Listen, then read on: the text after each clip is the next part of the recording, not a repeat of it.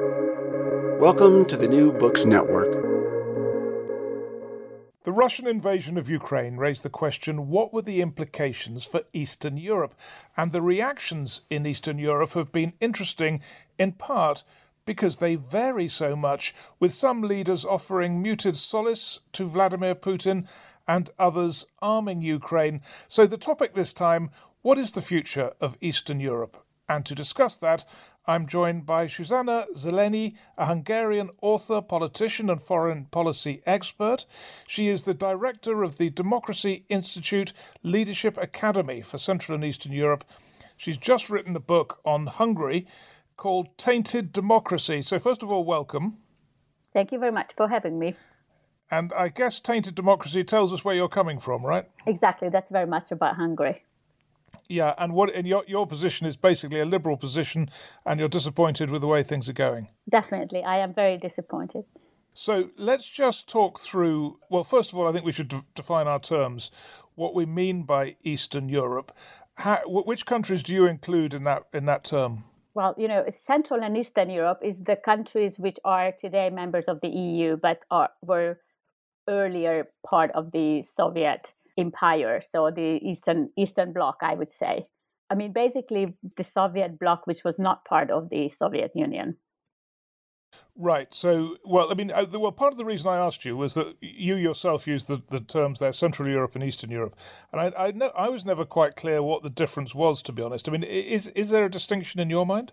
I think we call ourselves like Central and Eastern Europe, because Central Europe is also Germany and Austria. So this region, Central and Eastern Europe, it's historically defined, but this is traditionally and historically between Germany and Russia. Now it's like 12 countries, if we don't count the Balkans. And, these were historically a territory where a lot of small nations lived oftentimes together. And this region was for hundreds of years dominated typically by the Germans or by Russians or oftentimes the Ottomans. So there is a specific political legacy of victimhood in this region. And of course, but a big part of these countries were under Soviet dominance in the 20th century. You used the term Balkans there as well, and I mean that raises another issue, particularly with the sort of recent history of the Balkans in the last 20, 30 years. Does that mean, do you think that the Balkans are a distinct area which should be treated differently when trying to analyse what's going on? That you almost have the Balkans, and then you have, as you put it, Central and Eastern Europe? Well, the Balkans is slightly different. First of all, because it's an Orthodox region, unlike most of Central and Eastern Europe, which is Christian. And culturally, that means a lot of difference because the religions and religious entities and their relationship to the state have big varieties. So in this sense, Central Europe is somewhat closer to the Western political culture. There were stronger heritage or legacy of the Enlightenment in this region. On the other hand, also the Balkans was lengthily under Ottoman Empire. So that makes a difference when you speak about country. It's not only political; it's also cultural. Yeah, I reported from Romania straight after the revolution there, and I'm going to give you my very sort of impressionistic account and wonder whether it chimes with you at all, that the further east one went, I mean, if you start, let's say, in western Romania, in a city like Timișoara, which has a large ethnic Hungarian population, at that time anyway was really quite pro-Western, pro-Europe, Western-minded compared to central Romania, which itself was more Western-minded than Moldova. In eastern Romania, it seemed that as you moved east, there really were sort of lines, not on the maps, not in terms of countries, but lines, culturally, which did, and there were sort of clear distinctions between people's attitudes as you went further east, with a more pro-Russian attitude as you went east. Yes, this is all absolutely true. And as I said, it's also religious. It's also how far, a society over, let's say, went through the 19th and 20th century, how nation state were formulated. Also, how strong the patron-client system or individualism. So it's very, very interesting how these various countries and its specific parts, because Romania, the Transylvania that you mentioned, was for a long time a specific entity with a mixed population and mainly with Protestant, very strong Protestant culture, which is really different from other parts of Romania. So yes, these make a lot of differences. And of course, this also makes some differentiation between the countries. There's also language, and there are Latin oriented language in Romania. There are a lot of Slavic language countries. And for example, Hungary is completely unique. We are not we have our specific language, which is related to the Finnish somewhat. This also gives a kind of specific identity and understanding of ourselves. So I think it would be useful just before, as we go, because this will be the bedrock of our conversation, if you like, would just be to understand those influences and the difference they made. So you've mentioned quite a few things there. Language, okay. Then there's basically the Protestant, Orthodox, and presumably Catholic distinctions. Yes, I think this goes back to how far, when Enlightenment happened and when these countries went through the bourgeois revolution, how far they become westernized and when over the time.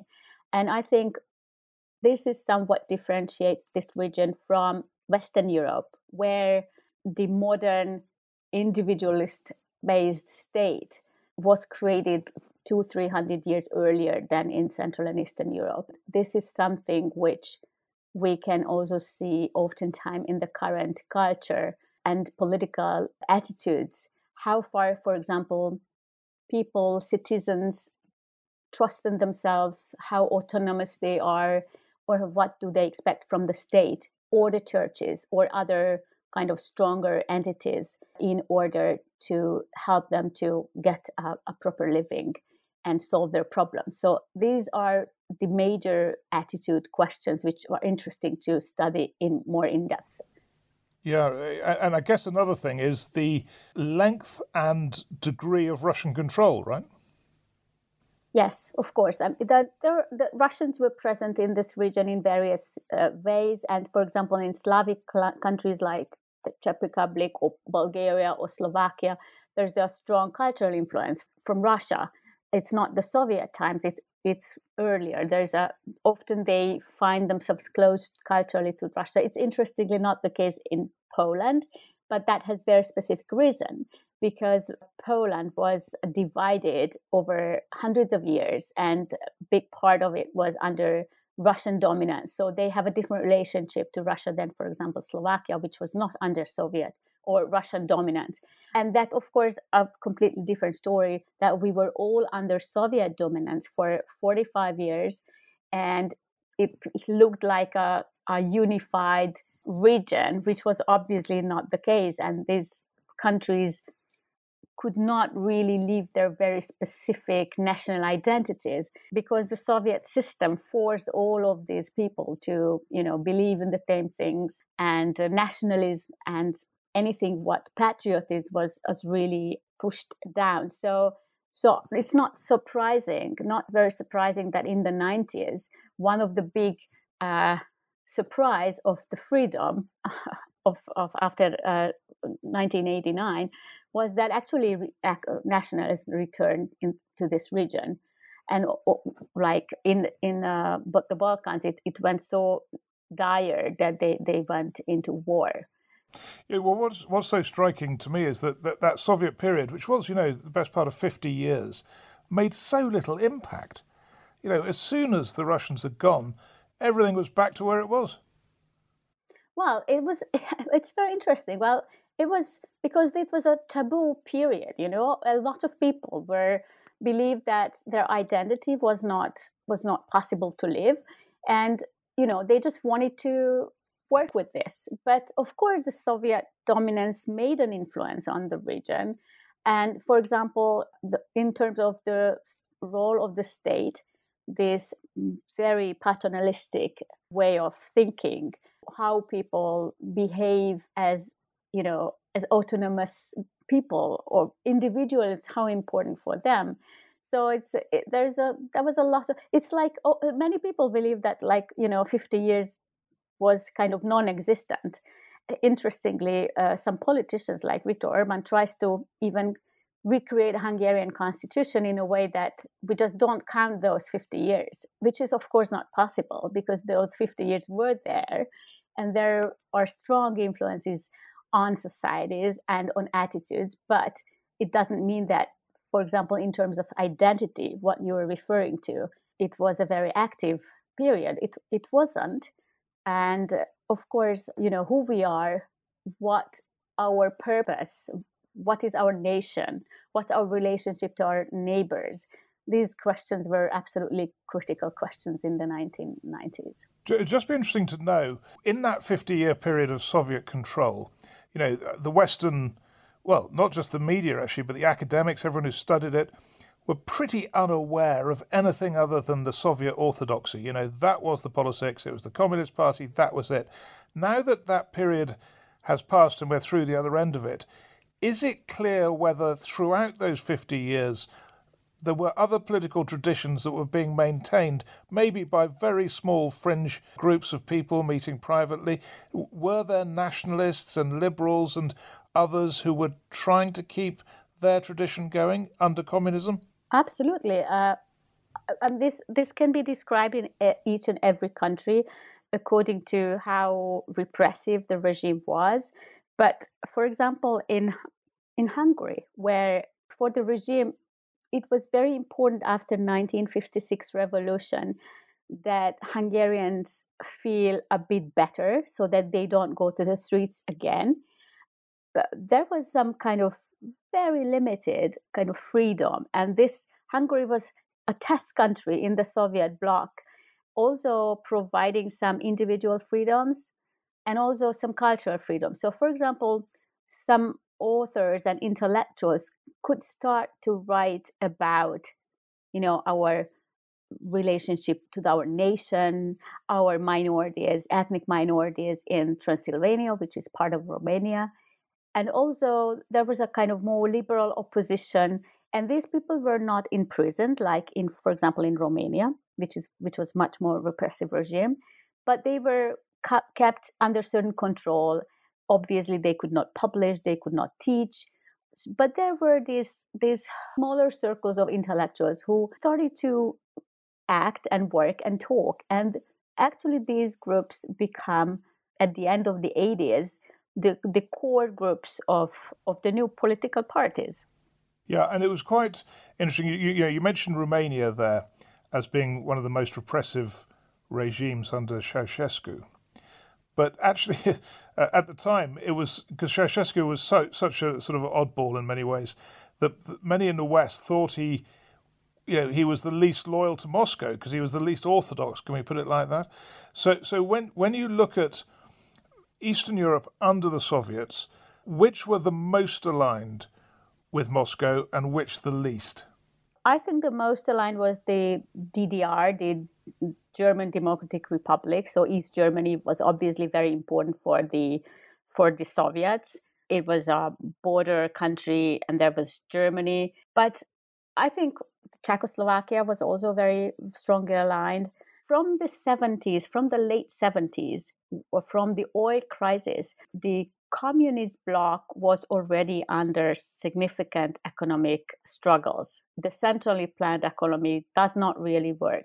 It started to show its negative sides. And during the 80s, practically in all countries, there was some kind of softening of the regime. This was the most spectacular in Hungary with the Gulag communism. And Hungary was the first country which also issued bonds abroad because it needed money from the international market. And therefore, Hungary was not so poor than many other countries. I think that Romania, the Soviets did not have to push down the Romanian Communist Party because they had their own, dictator. So these are kind of interesting relationship. Yeah, there were differences in terms of the repression and the Soviet presence, but they were everywhere present with their army. And we have to be aware that whatever soft the regimes were, this was always related to how much these local communist parties expected some kind of revolt. And when there was a revolt, like in the 68 in Czechoslovakia and 81 in Poland, obviously there was a tougher repression, but also they always understood that, they have to give something to the people so that they don't go to the street again. Just one thing maybe worth mentioning is I saw in the press the other day that there's talk of Belarus joining the Russian Federation in some way. And there was talk too of Bulgaria becoming a Soviet republic, wasn't there? I did actually put that to the former dictator there, Zhivkov, who denied it strongly. But I think it may have been the case that was discussed. Bulgaria was historically very close to Russia, but it never came to reality. And I think Bulgarians are pretty happy that this never happened. Gosh, yes. I mean, it would look so different now, wouldn't it, if that had happened? Yeah. So right, let's get to the end of this Soviet period now. And you mentioned Poland, and there was the whole of the Solidarity movement there. Why, there was the Czech and Hungarian uprisings, but why was it Poland that broke it? The most unique feature of Poland is a strong presence of the Catholic Church, and that the Catholic Church always kept some kind of autonomy under communism. It was also strong enough to provide some kind of safe haven for dissidents. Actually, this was a similar case also in East Germany, where the Lutheran Church was kind of safe haven for dissidents, not at that scale than in Poland, but somewhat some intellectual dissidents could survive and act during in this framework. So this is the most spectacular difference between many other countries. For example, the church in Romania did not have the same function than in the Catholic Church in Poland. And of course, when the economic decline was more tangible in the 80s, Poland is a heavily industrialized country, so there was there was real poverty in Poland. So the whole solidarity movement came out from the workers' movement there, which could also be supported by a dissident intellectuals. And when these group met, they become also strong and also dangerous. And I think this is probably true for any other autocratic system, that the real problem for the regime comes when intellectual resistance, which always exists somehow, meets with a bigger mass of workers or whoever, so the people. This was also the pattern in 1956 in Hungary. Neither the workers or the intellectuals could have done anything by themselves, but it was a moment when they met and when they could join their forces. And this was exactly the case in Poland, and they did it very successfully. And actually, they forced the Polish regime to start to negotiate with them at some point. So Poland became a kind of leading country, and much of the Hungarian transition in the late 80s followed the Polish opposition's stories. And also the Communist Party followed. Actually, they were watching closely what was happening in Poland. And the Hungarian communists in 88, they really felt that they also have to start to negotiate at some point, because they were really worried that the Hungarian opposition would be too strong and they would not be able to stay in control.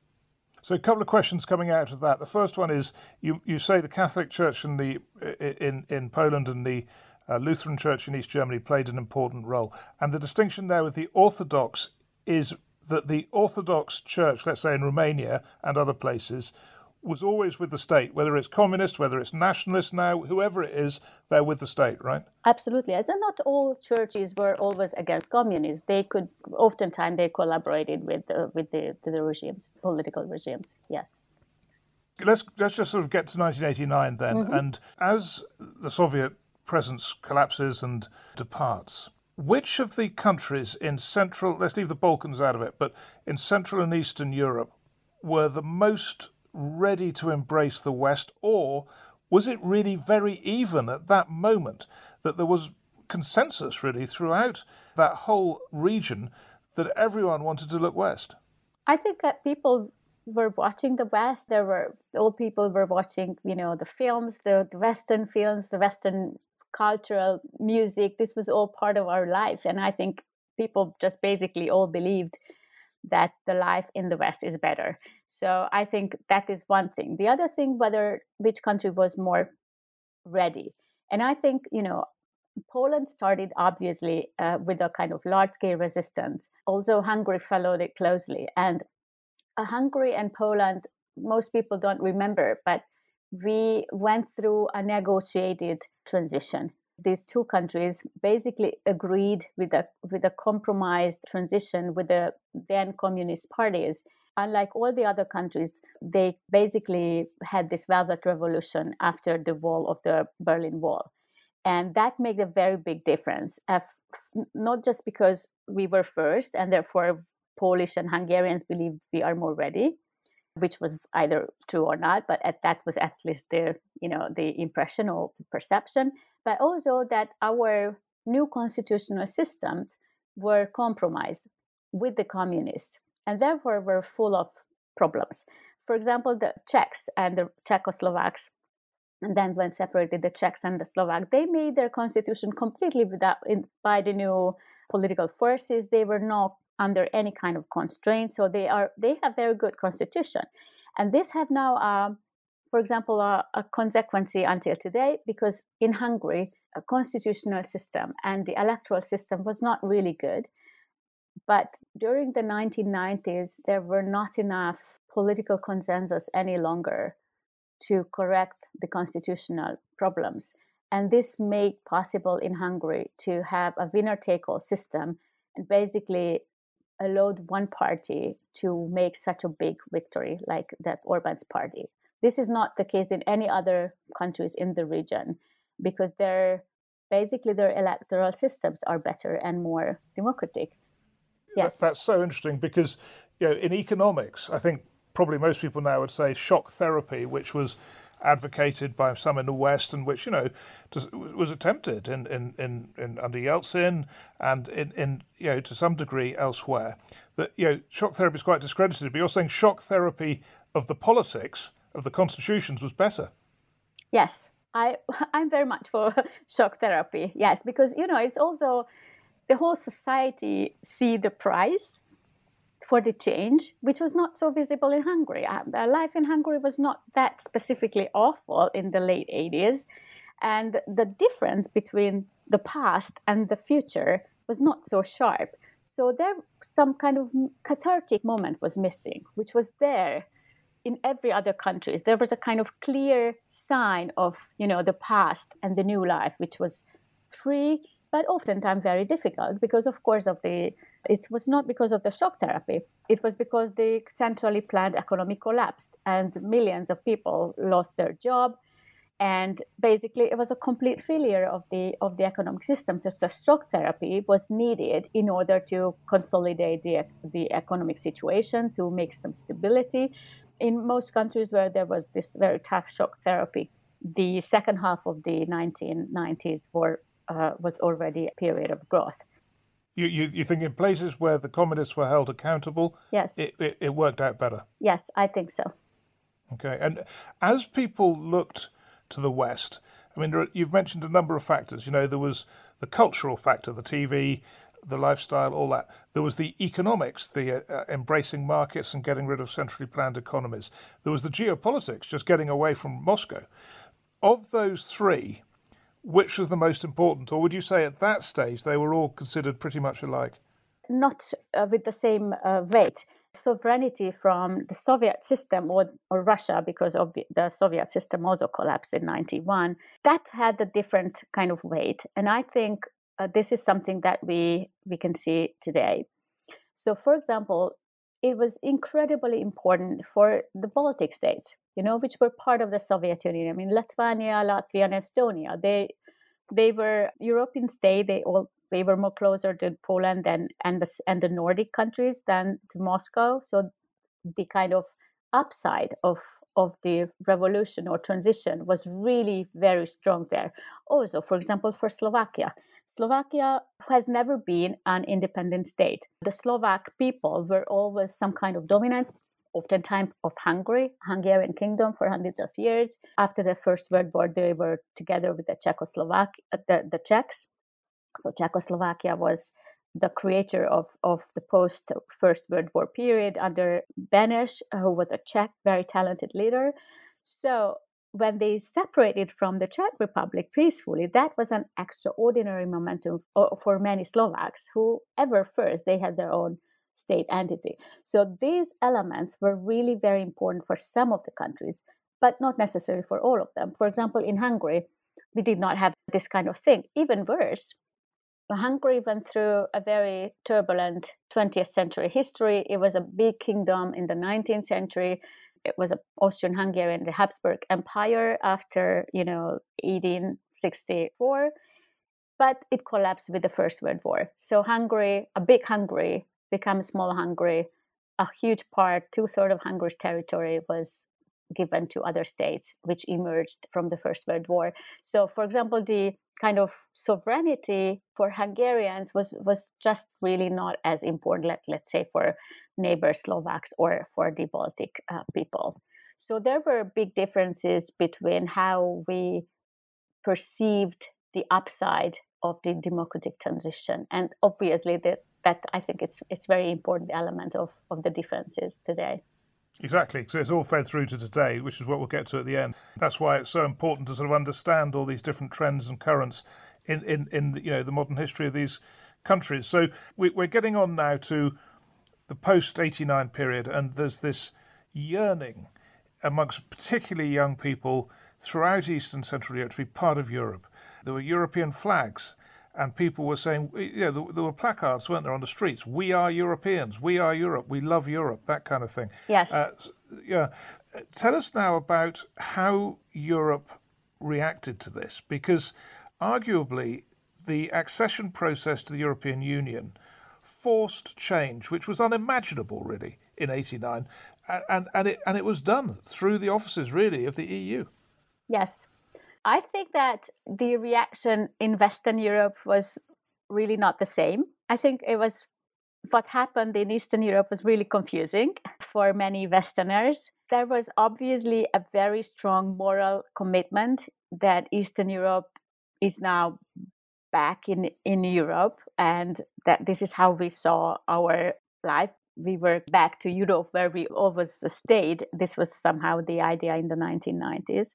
But the European Union specifically was much more careful, but partly understandably. They couldn't really see what they get. They really did not understand this region. I would tell you that I think it's still the case. There are still very limited understanding in Europe, in Western Europe, about this whole region. Despite that we are now the part of the EU for 15 years or more than 15 years, and there's a lot of exchange programs, but the core, the focus of the EU is still on the West. And I think this is part of the element of the resentment, what there exists in Eastern, Central and Eastern European countries. Somehow we did not think that we were as much welcomed by the West as we thought that we would require or need or hope.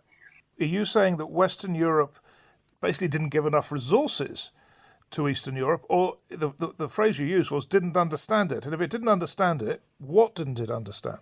I tell you an example. I have 3 children, and they went to an exchange year when they were 16 to Western European countries. They stayed a year abroad. My daughter went to Belgium, and she studied history, and the history map didn't show Eastern Europe. And this was a couple of years ago. So in the 2010s, Belgian history maps didn't show Eastern Europe. Europe for them was only Western Europe. This is what I mean. I don't think it's the sharing resources. I think the EU did quite a lot. And also I think it was pretty good guideline what the European Union provided to the Central and Eastern European countries, how to join the organization politically and legally specifically, and also what are the economic requirements for the region to follow. But the mindset of the Western European population is just not, aware. I mean, how would it be? we were really a closed region for 50 years. So I think it's understandable. It's, from my side, it's absolutely not a blame. It's a kind of factual thing that there are simply less knowledge about the culture, languages. Very few Westerners speak the languages of this region, while we do speak English and German and French. It was not a kind of equal exchange. I think it's understandable, but this is still a fact, and it gives some room for resentment for the region. What we see in these days, that Eastern countries and political leaders often express their hope that there would be more respect from the West, which is a bit of a ridiculous term, I think, but people do understand what it means. Well, I can see that obviously the East European youth would have known much more about West Europe than West European youth would have known about East Europe. And I guess maybe that's true of older generations too. But it seems to me that when you talk about respect, which you obviously don't really feel very comfortable with either, but I mean, part of this is just that because of the disastrous Soviet economic policies over those 50 years, Eastern Europe is far poorer, and it will remain so for decades, won't it? I mean, it takes a long time to break through that kind of poverty gap. There are some historians who say that it's not only because of the Soviet dominance, but this is just because this region is a periphery of Europe. Just like, the South is a periphery of the core Europe, East is also a periphery of Europe, not only for the last, 80 years, but for hundreds of years. So this is a state where we are, and we have to live with this.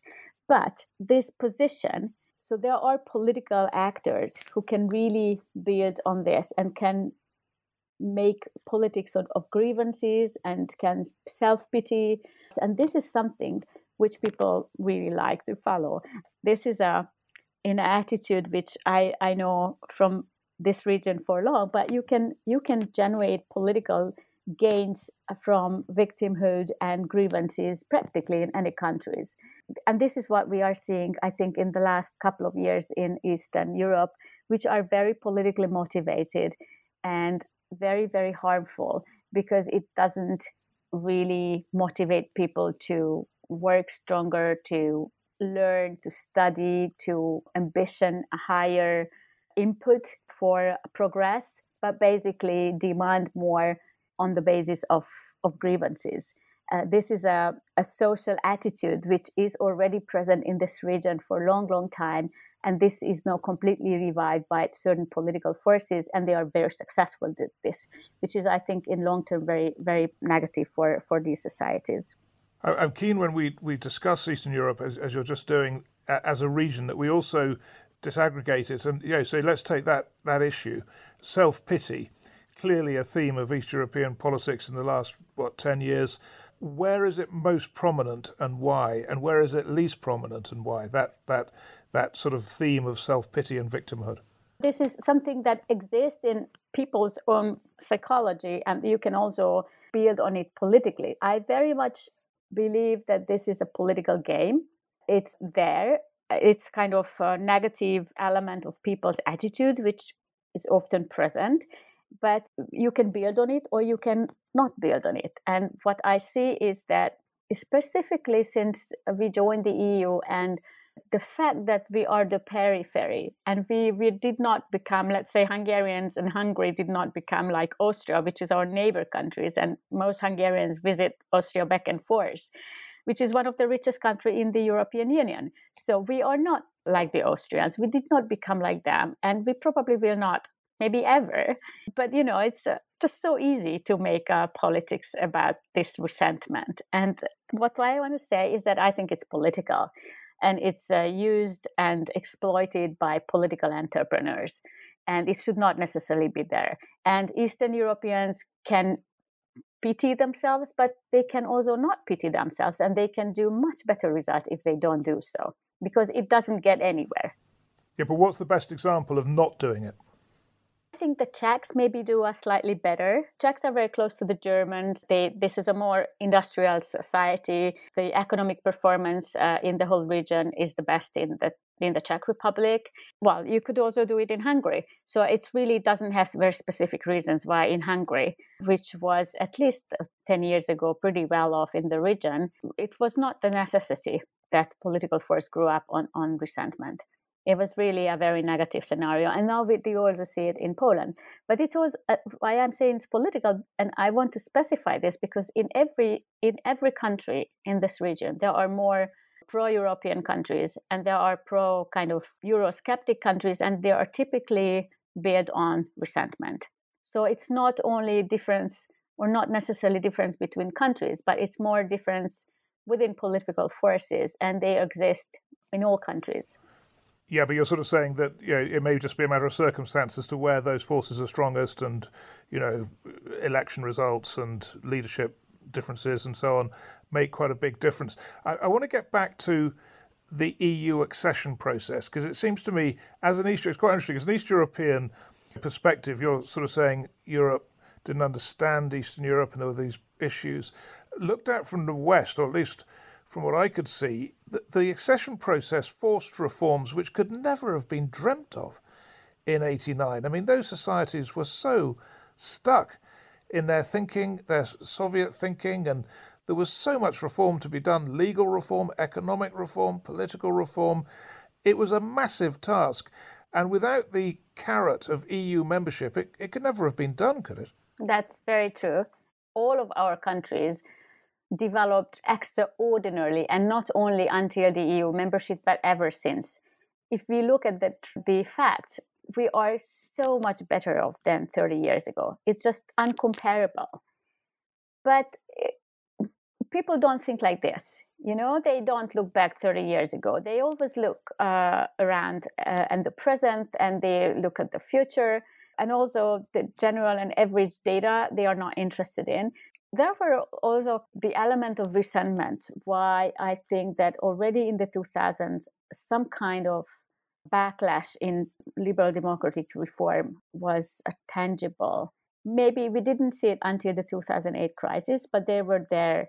And this was also because the word we were joining, the free word, this was not as it was, let's say, in the 70s or the 60s.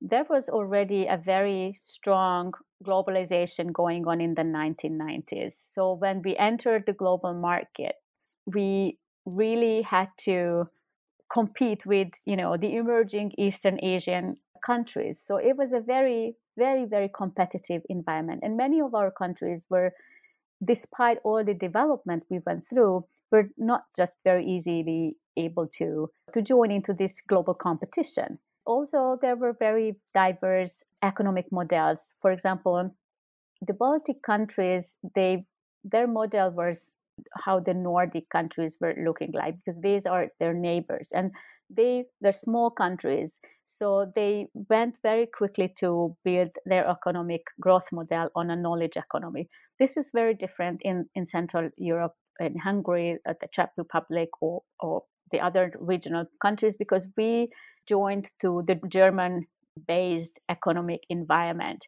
And the way how we could compete was that we started to develop companies which were serving the German machine industry and automotive industry. And this is a very different profile. So the education system, for example, was developed in a very different way.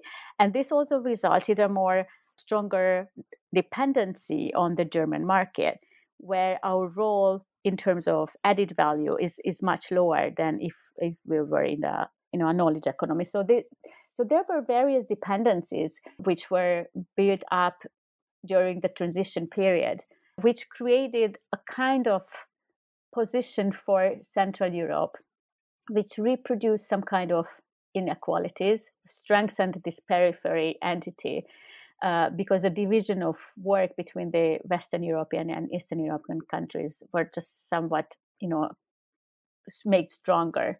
This is why Viktor Orban can say that we don't want to be colonies, which is, of course, a ridiculous comment. But what he means by that, and what people understand, is that we have to still adapt and adjust all the time to the German economy, and it is a pattern of, dependence. So these are the things which you can exploit if you are a reckless political force, which would not necessarily be the same if, let's say, there would be other political forces in Hungary. Well, I'm glad you got on to Viktor Orban, because I wanted to ask you about him. I mean, you've written on Hungary. You're very familiar with what's happened there, and he is, in a way, the emblem, the key example of what's happened. So he starts off in '89 as very pro-Europe, Western liberal. He's ended up as this very nationalist and increasingly pro-Russian leader. I mean, it's, for many in the West, it's an absolutely inexplicable political development. Now, I think you've offered me, in the course of this interview, a couple of explanations, or maybe 3 explanations as to why that's happened. One is, you just said, Hungarian resentment about its economic lack of parity with Germany. Another might be the greater Hungarian tradition in terms of politics and territorial control in Europe. And another may be just that he's good at this stuff and he's keeping ahead of the curve and he's just a sharp politician exploiting an issue. Which of those 3 do you think is most important in his development? Well, Orban is probably the most experienced politician in Eastern Europe. He's there for 33 years, and he's in the 5th term as a prime minister. He thinks in a very complex way, and all these factors that you just listed are all true. Orban made, with incredible luck, a big victory in 2010. A victory which no one else since the Second World War had in Europe. Basically, with one party, he can change the constitution, because with less than half of the votes, he can get 2/3 of the mandates in the parliament, which comes from our problematic winner-takes-all election system. So he decided in 2010, when if he gets to power with such a majority, he will keep it as long as possible. So he openly started an autocratic turn in Hungary. He didn't say it like this. He only called it, as an illiberal system in 2014. But he started it from the first day.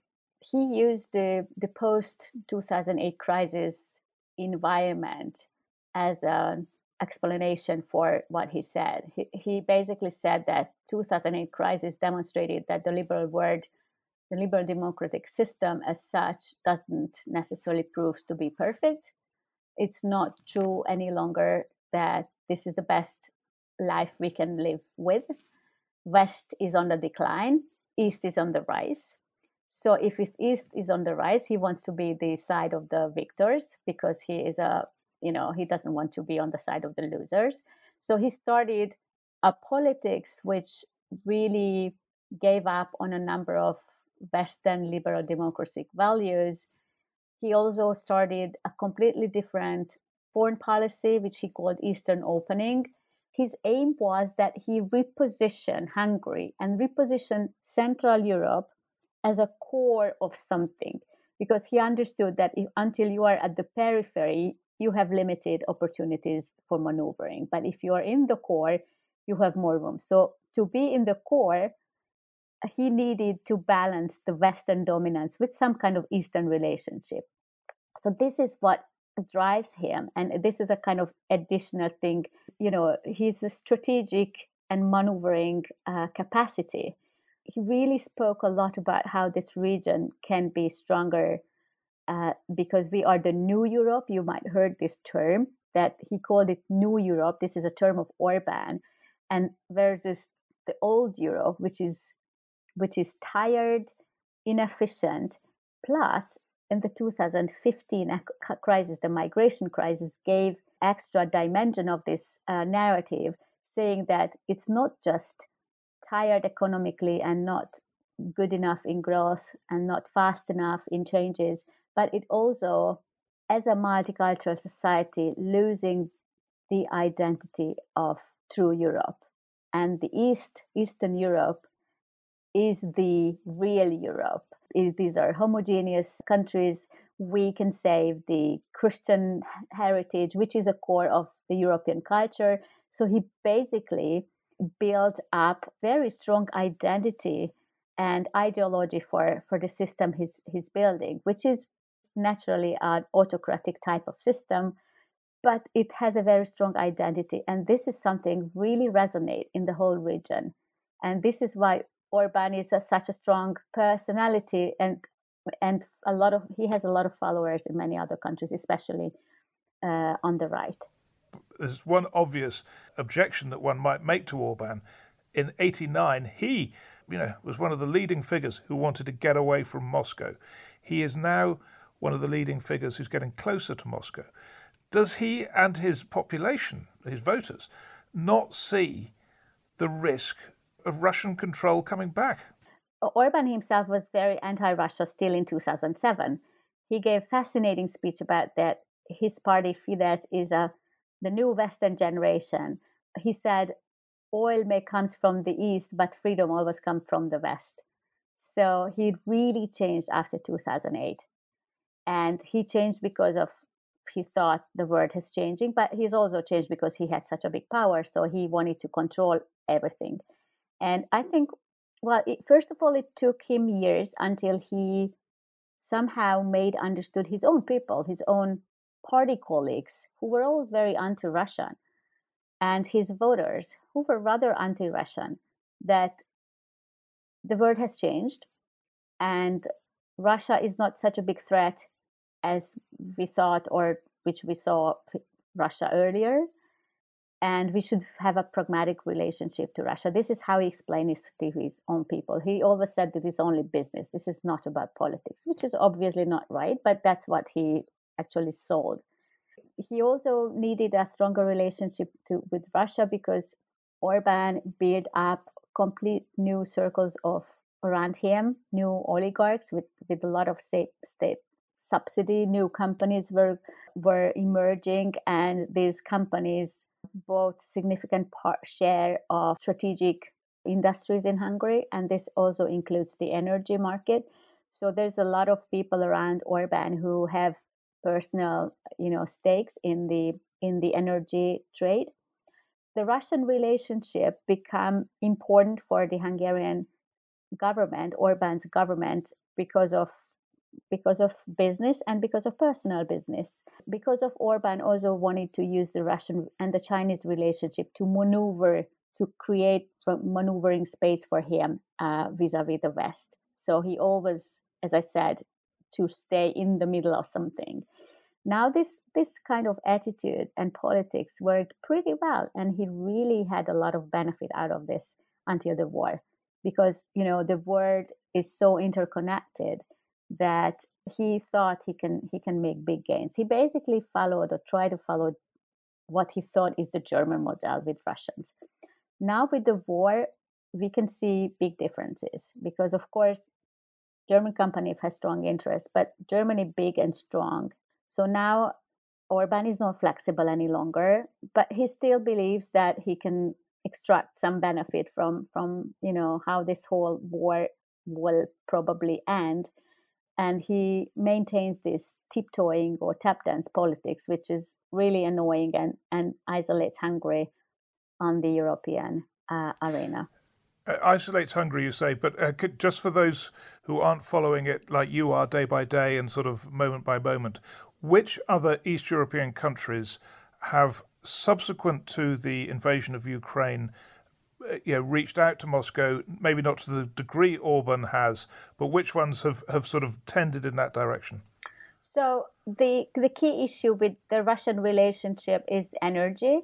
Basically, Central and Eastern Europe, including Germany and Austria, also lives on cheaper energy sources from Russia, or at least that was the case until now. Now, there is a big difference in terms of diversification and quick access to other energy sources for countries which have sea and can have LNG.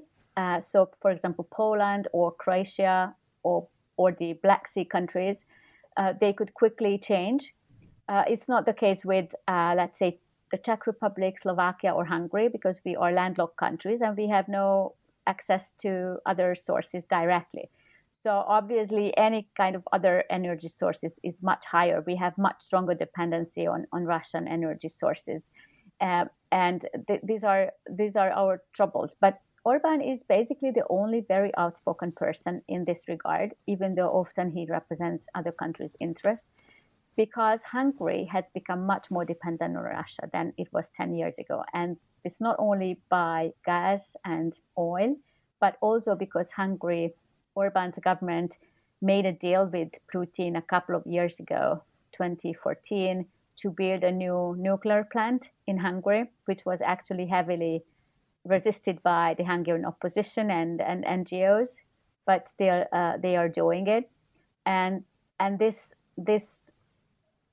new nuclear plant, which is just started to be under construction, is on Russian loan. So there is another extra layer of dependency on Russia, which is no problem. Do you think this may come to haunt Orban? You know, that he can play on the victimhood, he's got the energy interests, he's got the benefits from this relationship with Moscow, but he also has a population that, you know, resisted Soviet control, that is Western-minded in many ways. And, you know, when it talks about its Christian heritage, it's largely, you know, that's a connection with the West rather than the East. So when all those factors come into account, is he ever going to lose, is what I'm asking? Well, yes, of course he will, because everyone loses at some time.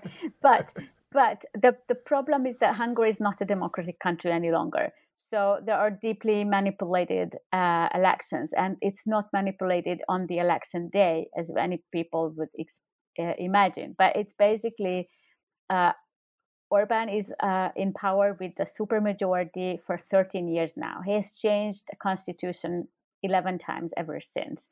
He's changed election rules more than 20 times in the last 10 years. They rule the entire media, public media, which is full of Orban propaganda. There is a communication ministry within the Prime Minister's office, which is extraordinary in terms of propaganda. I think most Europeans really cannot imagine how it looks like in these years. So there's such a huge media dominance, because actually Orban regards media as a strategic industry. So there's also a lot of oligarchic investment in commercial media in Hungary. So they have such a noise, what they create by themselves, that they can really dominate the public discourse. And this time, the public discourse, the narratives, what they create is, first of all, that all our economic troubles are because of the European sanctions, and that Hungary is not against anyone, or not pro-Russia, but it's for peace, which is a very interesting narrative, and you can hear it from many radical right groups in Europe. And I think this is something which is coming in the future. The pro-peace agenda basically doesn't say anything about how to end this war. It just says that it wants to end it. Of course, everyone wants peace, right? So it's a very nice narrative. But basically, if we look at what it means, that would mean at this moment that Ukraine should give up some territories in order for peace. They don't say that Russia should stop this war. So this is very, very controversial, but it's very smart. It's really a spin in terms of political narratives, because it's neither pro-Russia or nor anti-Ukraine. It's basically pro-peace, which is a kind of neutral thing. And of course, a lot of people like it. And when Orban looks at Eastern Europe and Central Europe, and even at the Balkans, he sees some countries arming Ukraine, which is way away from his position. Of all those countries he looks at in the region, which one will he feel is closest to him, that he's carrying with him? Well, Orban is very good in alliance building, so he separates things from each other. So whenever it's energy, he definitely tries to cooperate with those who have similar interest than us, like the Slovaks, for example. It's also up to which government he's close to, because there are some governments which are more friendly. Some other parties are less friendly. Let's say there is a lot of problem with Poland, which is a traditional partner for any Hungarian government, because of in Russia war issue, they represent so different ideas. But in many other cases, the Hungarian Fidesz government and the PIS government in Poland represent very similar views. For example, of the future of Europe, which they say it should be a gathering of nation state and softening the competencies of a big superstate Europe. I mean, it can be really similar to for many British people, because these are typical Brexit slogans. So he always looks for allies where they are possible. So it's not obviously in many ways he is working with and for Germany.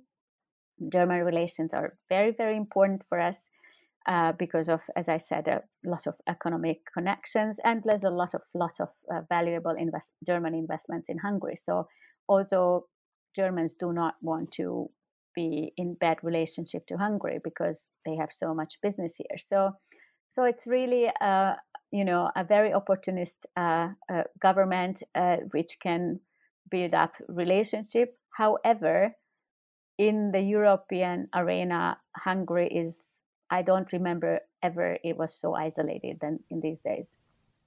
So which takes us on to the last question. I mean, you've done a fantastic job taking through the Soviet period, the European Union, the Ukraine war, and now I ask you about the future, and not just Orban, but I'm really talking about the region now again. How do you see the future of Eastern Europe? What are the hopes you have? What are the fears? Well, the hopes are that we can manage to get rid of our autocrats. It's really a very upsetting moment, especially in Hungary, but many other countries. Little autocrats are emerging.